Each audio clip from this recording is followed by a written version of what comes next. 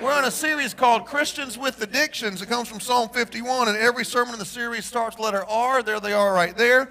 And I want to reiterate something that I've said before, and that is this. This series is not about you being completely healed and free from whatever addiction you're facing. That's not what it's about. This series, like every single sermon that's ever preached from this pulpit, is all about you relying on Jesus daily and spending time in the Word. Regardless of the topic we talk about, it's always about you relying on Jesus daily and getting in the Word. So don't be so focused your whole life on, I got to be free from this, I got to fix this, I got to change this. No. Let Jesus heal you and change you. Your job is to rely on Him daily and get in the Word on a regular basis. You may end up like Jacob, who had a limp. Maybe you'll have a limp the rest of your life, but that doesn't stop you from being blessed. You can live a blessed life with a limp. You just got to rely on Jesus every single day, okay? Okay, today in part 9, I want to talk to you about this. Remove. Remove. There are things that happen to us in life, and we end up struggling on the outside because there's something on the inside that needs to be removed. We carry around hurt and pain and condemnation and fear and all these things because of some situation we've been through. And we just bury it thinking that it's no big deal, but if it's not removed by the Holy Spirit properly, it's going to infect our future. Proverbs 4:23 says, above all else, guard your heart, for out of your heart flows the issues of your life. When we go through hurts, when we go through disappointments, when we go through negative situations, if we don't remove that pain properly, if we don't remove the unforgiveness, if we carry around the bitterness, the resentment, the anger, it's going to screw up what God wants to do in our future. And He's got big plans for us, but understand everything in life flows out of your heart. So if your heart's not healthy, nothing's going to be healthy. I read about this company here in America back in the early 80s, around 1981 or so, and this big plant, for the course of the year, every year, it would produce this type of toxic waste that they had to pay a lot of money for this other company to come through and remove it properly and dispose of it properly. Well, one year, they wanted to save some money, so they decided they were going to buy some land nearby, and they took that toxic waste and they filled it in these big containers and they sealed it real tight. And when no one was looking, they got these big trucks around and they dug holes and they buried the containers in the ground and put the dirt over it. They thought, that's no big deal. We saved a bunch of money and we're done. 10 years later, those containers started to seep. The toxic waste was coming out of it. They were opening up. The way they found out is because it affected the water supply of the nearby town, and all these people were getting sick and dying. It was killing the vegetation. Little did they know that stuff they had buried was going to resurface. They never imagined they'd have to deal with it again, but because it wasn't removed properly, it came out little by little and poisoned the entire place. In the same way, you and I have to ask God to remove certain things that we were never meant to carry in our hearts. There are burdens and situations and things that we were never meant to take into our future. Now, everything in the Old Testament I can show you in the New. Everything in the New I can show you in the Old. There's two scriptures I want to show you. Isaiah 43:18 says this, forget what happened yesterday. Stop going over old history. Behold, I am doing a new thing. Can you not perceive it? New Testament, Philippians 3:13, I focus all my energy on one thing, to forget. Everybody say forget. To forget what lies in the past and press forward to what lies ahead. Now, I know you're thinking, I can't forget what happened to me. I cannot forget how they did me. I cannot forget this thing that I've been through. Okay, the Old Testament's in Hebrew, New Testament's in Greek, yet both of these words forget mean the same thing. It means this, to stop remembering, to stop bringing it up, to stop talking about it, to stop letting it control your life. If it comes into your mind, you can actually choose what to think of. You can switch your thoughts and think about some way that God's blessed you, or put a scripture in your mind, or watch something funny on YouTube, or do something to stop remembering the negative things from the past. And it also implies in both scriptures that if you don't forget, it will affect your future and what God wants to do in your future. So I have 3 points for you today. They all start with letter H. Point number 1 for your notes is hatred. Hatred. 1 John 3:15, whoever hates another in his heart is a murderer by God's standards. Remember, God is a God of hearts. Jesus just told us right here that murdering on the outside is the exact same sin in God's eyes as hatred on the inside. Now, I know we get so caught up on American law and, all that, but you do realize that whenever you see Jesus face to face, he's not going to ask you how well you obeyed the American government. He's not really going to talk to you about your taxes, if you cheated or not. He's not really going to talk to you much about speeding tickets. He's going to talk to you about what the Bible says. And we put such a big value sometimes on the laws of the land, but God's word should hold more value to our hearts, right? So we're scared of murdering somebody and going to prison, but Jesus says it's the same thing when there's hatred on the inside of your heart, because God's a God of hearts. I have a friend, actually an acquaintance. He thinks he's my friend. We're more of an acquaintance, but several years ago, he murdered his wife. And I've known him for maybe 25, 27 years. He owns a little restaurant that I go to every week, once a week, and I talk to him and say, hey, and I've known him for years. So I was in high school. And a few years ago, his wife, who was a lovely woman, she was a doctor. They had 2 kids. They got into an argument there at the restaurant, actually. And long story short, he murdered her. He killed his wife. And I spent years trying to witness to him about Jesus, and he went to jail. And while he was in jail, he kept calling me from prison. And I was too embarrassed to answer the phone. I didn't even know what to say, didn't know what to do. And at one point, after maybe a dozen messages, he left a voicemail saying, I want to know what it means to be saved. I still didn't answer the phone. I was too nervous. I didn't know what to do. After 6 years, he gets out of jail. And it took me maybe a year to finally go back and see him face to face and apologize for not answering the phone. So sorry. And we're friends again. I see him every week. And you may be thinking, I can't believe my pastor is friends with the man who murdered his wife. But here's my question. How many of you, by God's standard, are murderers?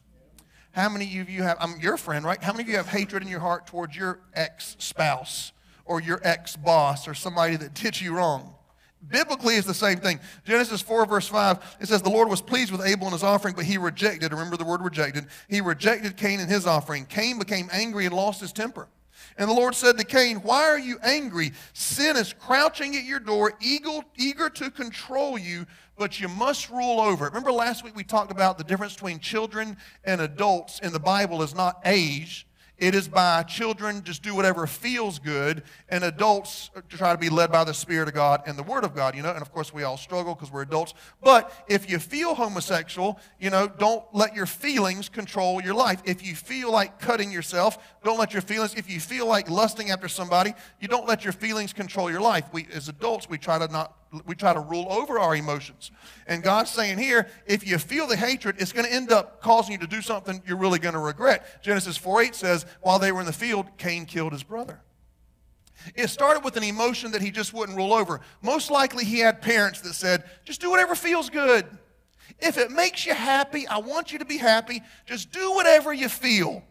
And he ended up doing that. Now, the New Testament refers to this in 1 John 3:12. Don't be like Cain, who murdered his brother, all because he hated him.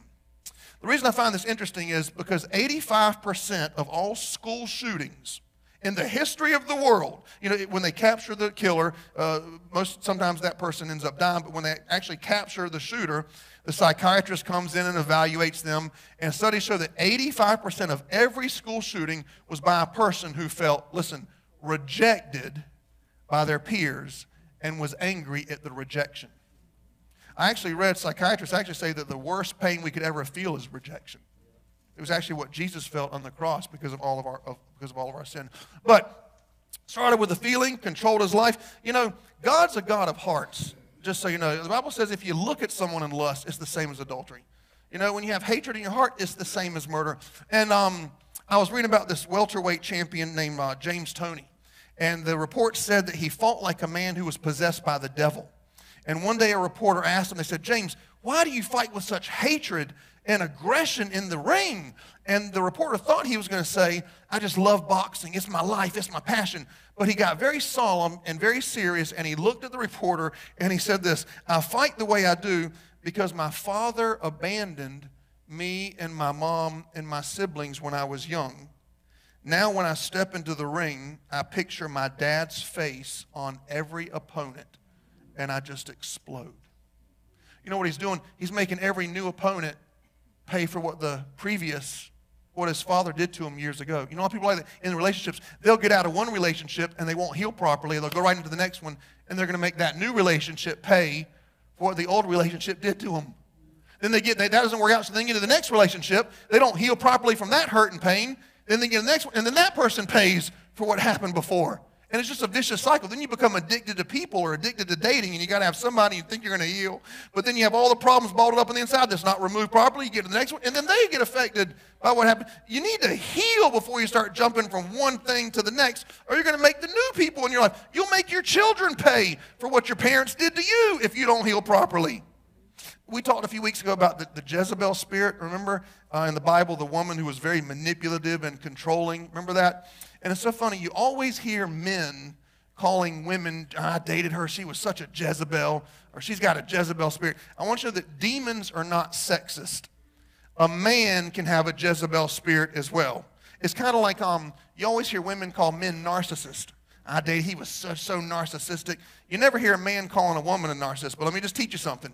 Women can be narcissists, and men can be Jezebels. And if you've been in a relationship with one, you need to heal before you go to the next one, or you'll be bringing that spirit into the new relationship that God has in store for your life.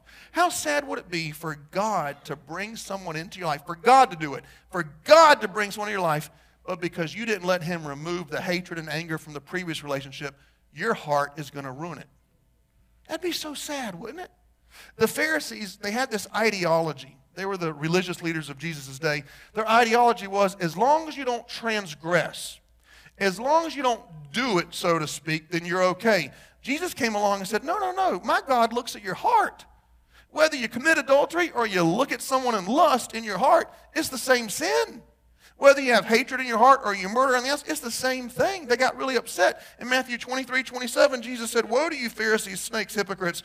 You're like white grapes on the outside. You actually appear beautiful. On the inside, you're full of dead men's bones. And then he said, you're not going to escape hell. I love studying Bible colleges all across the nation and Christian schools, and I'm doing all this research for our school. And so many of them are always focused on the outside. In fact, there's a lot of churches, if you go to them, everybody looks the exact same in the church. They act the exact same, they walk the exact same, and you're thinking it's like they're training robots rather than disciples of Christ. And they raise them up thinking, well, if I act like this and do this, and if my Facebook page has scripture on it, and if I don't go to these places and I don't cuss, then I'm a good Christian. And when you get to heaven, you know, salvation's a heart issue. It's not an outside issue, it's a heart issue. How sad would it be to spend your whole life thinking you're a Christian because you're doing good things on the outside, but your heart is full of death, full of dead men's bones? In 1982, the first Friday of 1982, was New Year's Eve the night before, Kevin Tunnell, he was 17 years old, true story, he was drunk driving, and he killed an 18-year-old girl. He was convicted of manslaughter, and after receiving his court sentence, he began organizing these campaigns against drunk driving because he felt very bad for what he did, and people were giving money, and he was making all this awareness take place all over the nation. But the parents of the girl who he killed while drunk driving sued him for $1.5 million. Just as the court was about to rule in their favor and make Kevin pay the $1.5 million, they got together with the lawyers and they decided to just let the settlement be $936. Only catch was the $936 had to be paid by check, $1 check, every Friday, put in the mail with the girl's name who he killed on the envelope, sent to the family for 18 years, 936 Fridays. At first, Kevin was really grateful for the $936 settlement, but after weeks and weeks and months of writing the checks and putting the girl's name on the envelope, he became so stricken with guilt that he couldn't eat, he couldn't sleep, he couldn't function. They actually made a movie about this about 10 years ago. He offered the family 2 boxes of full signed checks, already written out, $1 each, in hopes that they would take it and he could forget about it. But they wanted penance.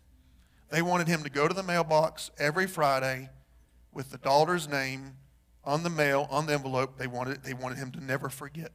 So Kevin decided he was going to stop making payments in hopes that the courts would punish him more severely and he could finally get over it. They put him in jail for 30 days. When he got out, they made him continue the payments. $1 a week, 936 weeks for 18 years.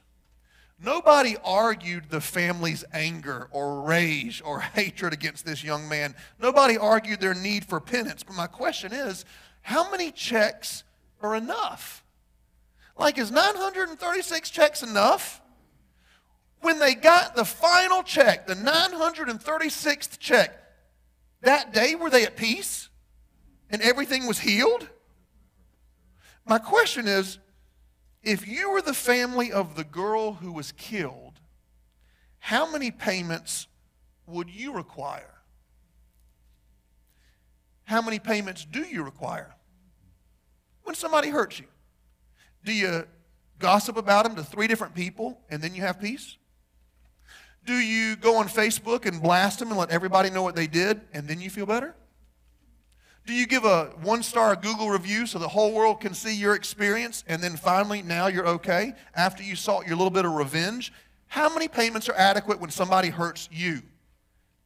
And what if God required the same thing from you every time you hurt him? Point number 2 for your notes is this: hurt. Hurt. Ephesians 4:26, when you're angry and that emotion rises up, don't sin. In fact, don't even let the sun go down while you're still angry. Leave no foothold for the devil. You know, a foothold is when someone's going to slam a door and somebody puts their foot there real quick, right? I got enough problems with the devil while I'm awake.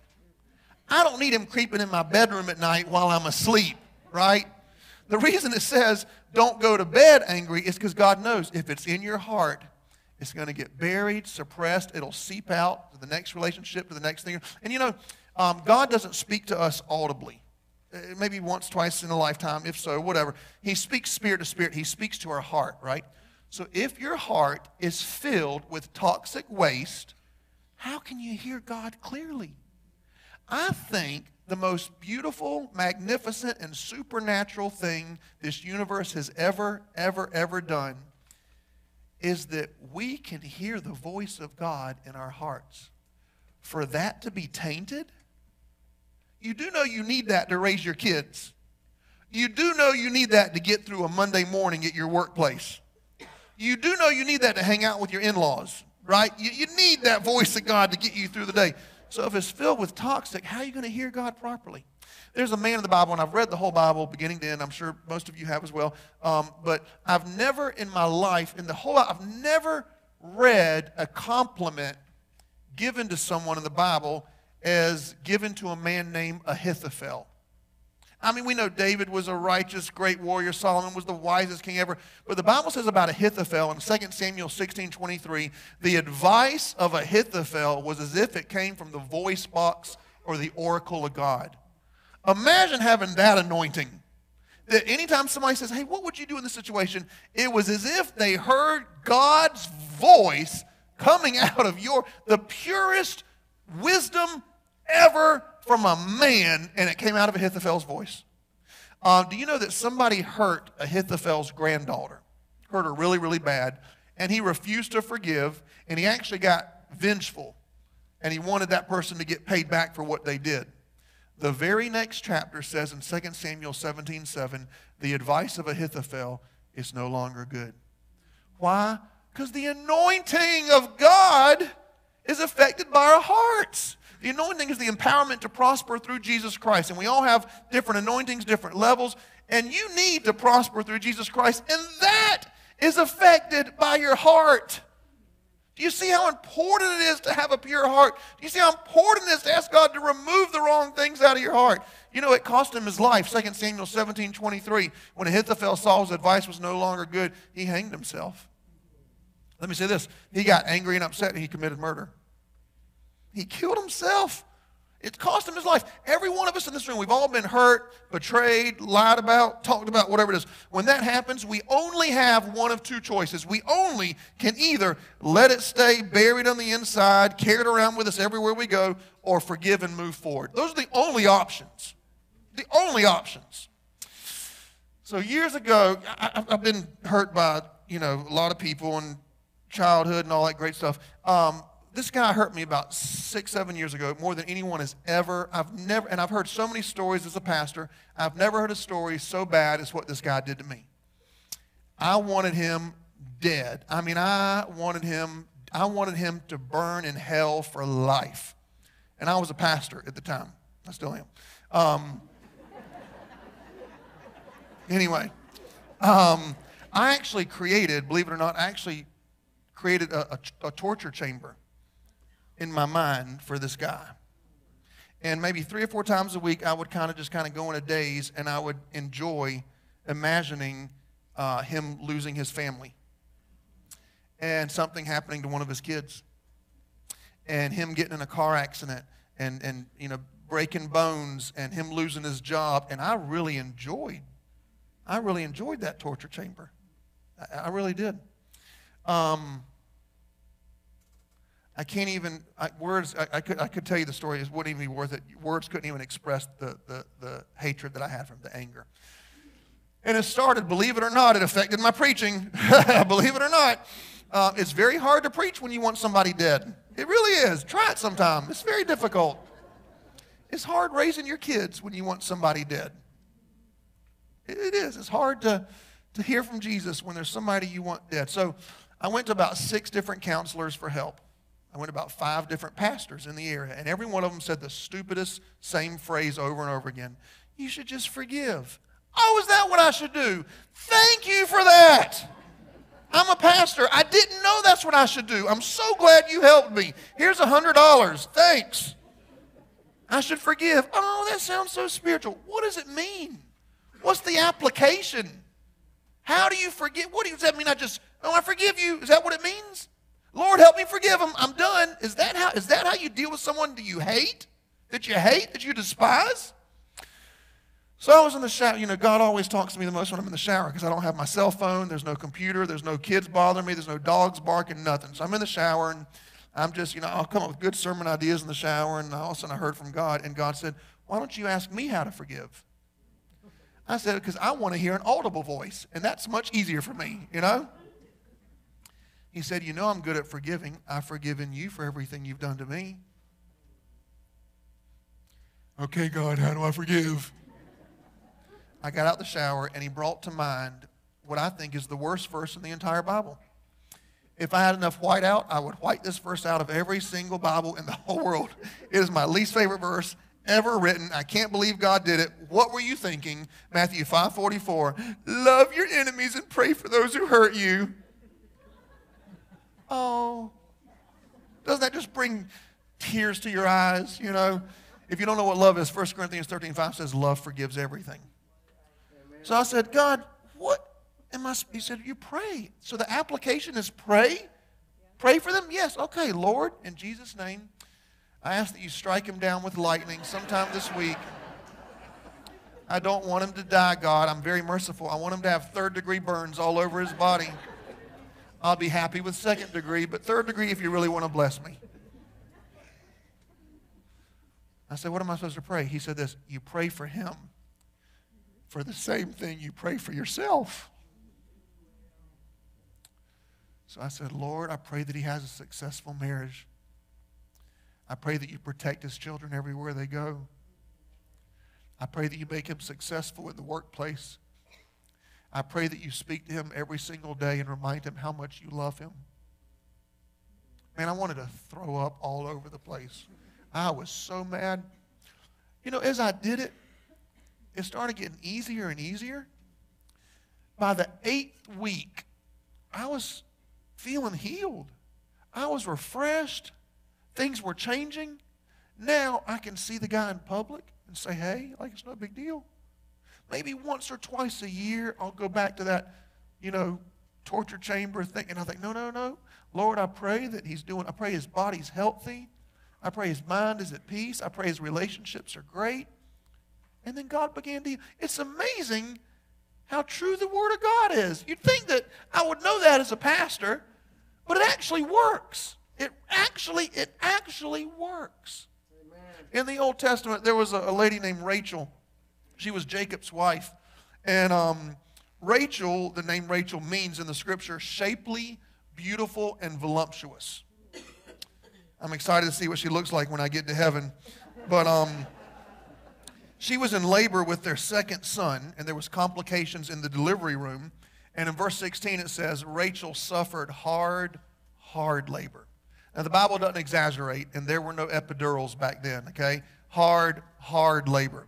She ended up dying while giving birth to their second child. And in verse 18 it says, Rachel was at the point of death, but with her last breath she named her son Benoni, meaning son of my pain and my sorrow. Can you believe she treated her child negatively because of the pain that she was going through?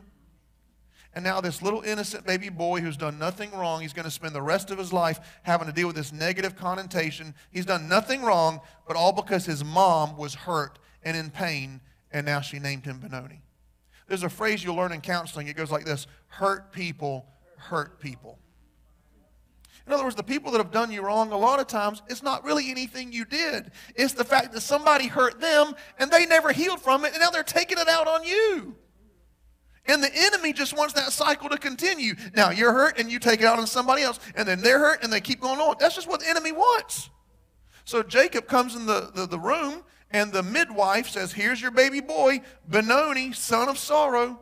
Something rose up in him. He said, that is not going to be my son's name. In the rest of verse 18, it says, but his father, Jacob, named him Benjamin, son of good fortune. And he went on to be a great leader. God knew that one negative word spoken over him by his parent could affect his whole life.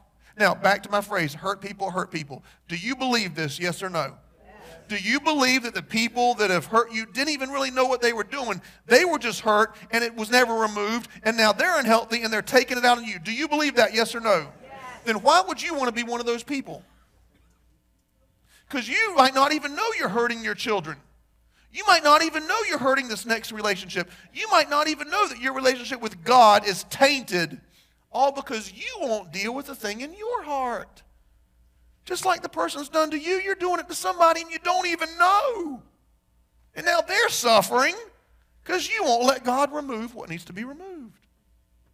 I read the most interesting statistic. It blew my mind. 94% of Americans, this was, I think, 2011, they polled, 94% of Americans believe incredibly strongly in forgiveness and that it must be done. Through that poll, there were other questions. They also discovered that 50% of that 94% had somebody in their life who they hated and wanted to die. But yet they all agreed that forgiveness is so important. So the application is to pray for your enemies. Number 3 is this: we all need healing.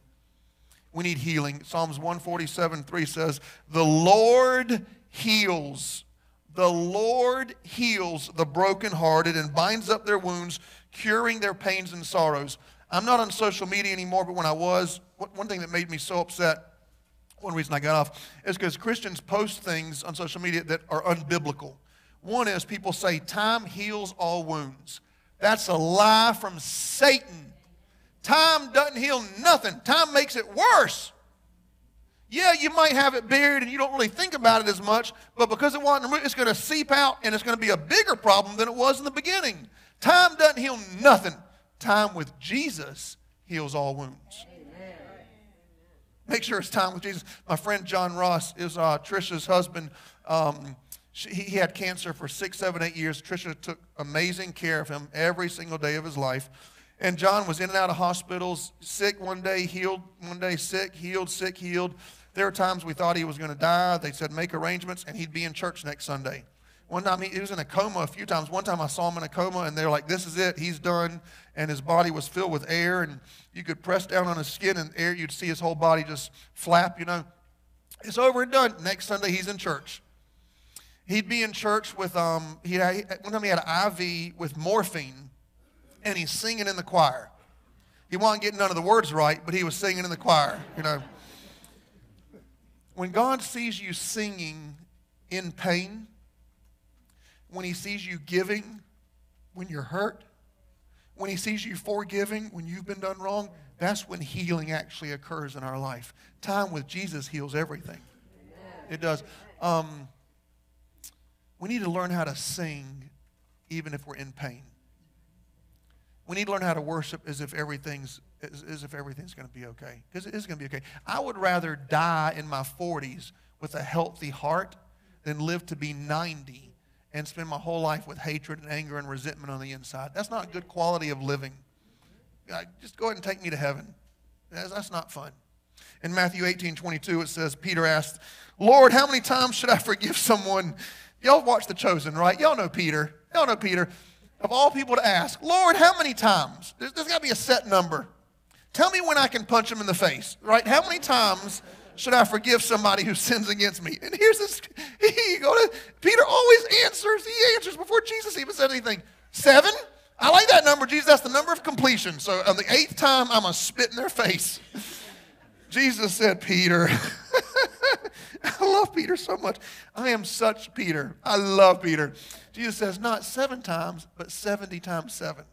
Now, I'm going to ask you a mathematical question. I need you to answer correctly, even though we're really close to Socastee, okay? What is 7 times 70? 490. Please tell me everybody got it right. If not, you're probably homeschooled. And so 409, I'm joking. Tom and Lori homeschooled their son, and he's a doctor now. So it's okay. So 490 would be great. Because then Peter could take a tally and say, okay, Lord, I'll do it. But on 491, there's no more forgiven. We're done. Jesus didn't actually say 70 times 7. Jesus was speaking Aramaic, which is a form of Hebrew. And this passage was written in Greek and then to Latin and then to English. So it comes out 70 times 7, but the actual phrase was 77-fold. Now, numerically, it's still 490, but Jesus wasn't given a numeric number. 77-fold was a phrase that every Israeli knew, and they stopped in their tracks when he said it. They knew it because it refers to a story about a man named Lamech from the Old Testament. It's about when someone goes way over the top. I mean, they just go way over. You think, man, they just explode, and it's just so far, and they're so exaggerated, and that's what the phrase meant. The story is in Genesis 4:23. It says that Lamech said to his wives, Adah and Zillah. Let's just take a minute and imagine how beautiful those ladies were. Yo, Adah, bring me some milk. Oh, you ought to get up yourself is what you ought to do. Adah and Zillah, hear my voice. Here's what Lamech said. I killed a man. Here's why. He wounded me. Not only that, I killed a boy. You know why? Because he hurt my feelings. If Cain's going to be avenged 7-fold, then Lamech, 77-fold. You're a strong guy, aren't you? Someone hurts your feelings, you're going to kill him. Even a boy, you'll kill him. And so when Jesus said 77-fold, they thought, wait a minute, hold on. Lamech was so over the top with his revenge. You're wanting us to be that over the top with our forgiveness? You did me wrong. You stole from me. You talked about me. Man, you better get ready because I am going to pray for you every single day. And I'm going to show you so much mercy, it's going to make you sick. And I'm going to hope that God blesses you, and I'm going to be so kind to you and respectful to me. So you just talk bad about me because, man, I am ready to get on my knees and pray that God does good things in your life. And I bet the disciples thought, I think 490 would be better. I would rather it be 490. You might want to take a picture of this real quick, and we'll close. Forgiveness is forfeiting all expressions of private and public judgment. Forgiveness is releasing them in all their debt to the judgment of God. And forgiveness is not always reconciliation and trust. Listen, trust is earned. Forgiveness is immediate. You have to forgive. You don't have to trust. If someone's stealing from your workplace, you're allowed to fire them, but you can still forgive them and be kind and loving and respectful. Do you understand what I'm saying?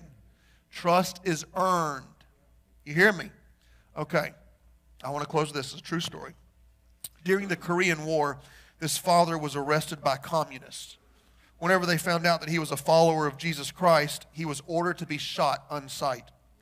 There was a young communist leader that was there, and he was a young guy, and everyone was kind of really giving him orders. He was just doing what he was told.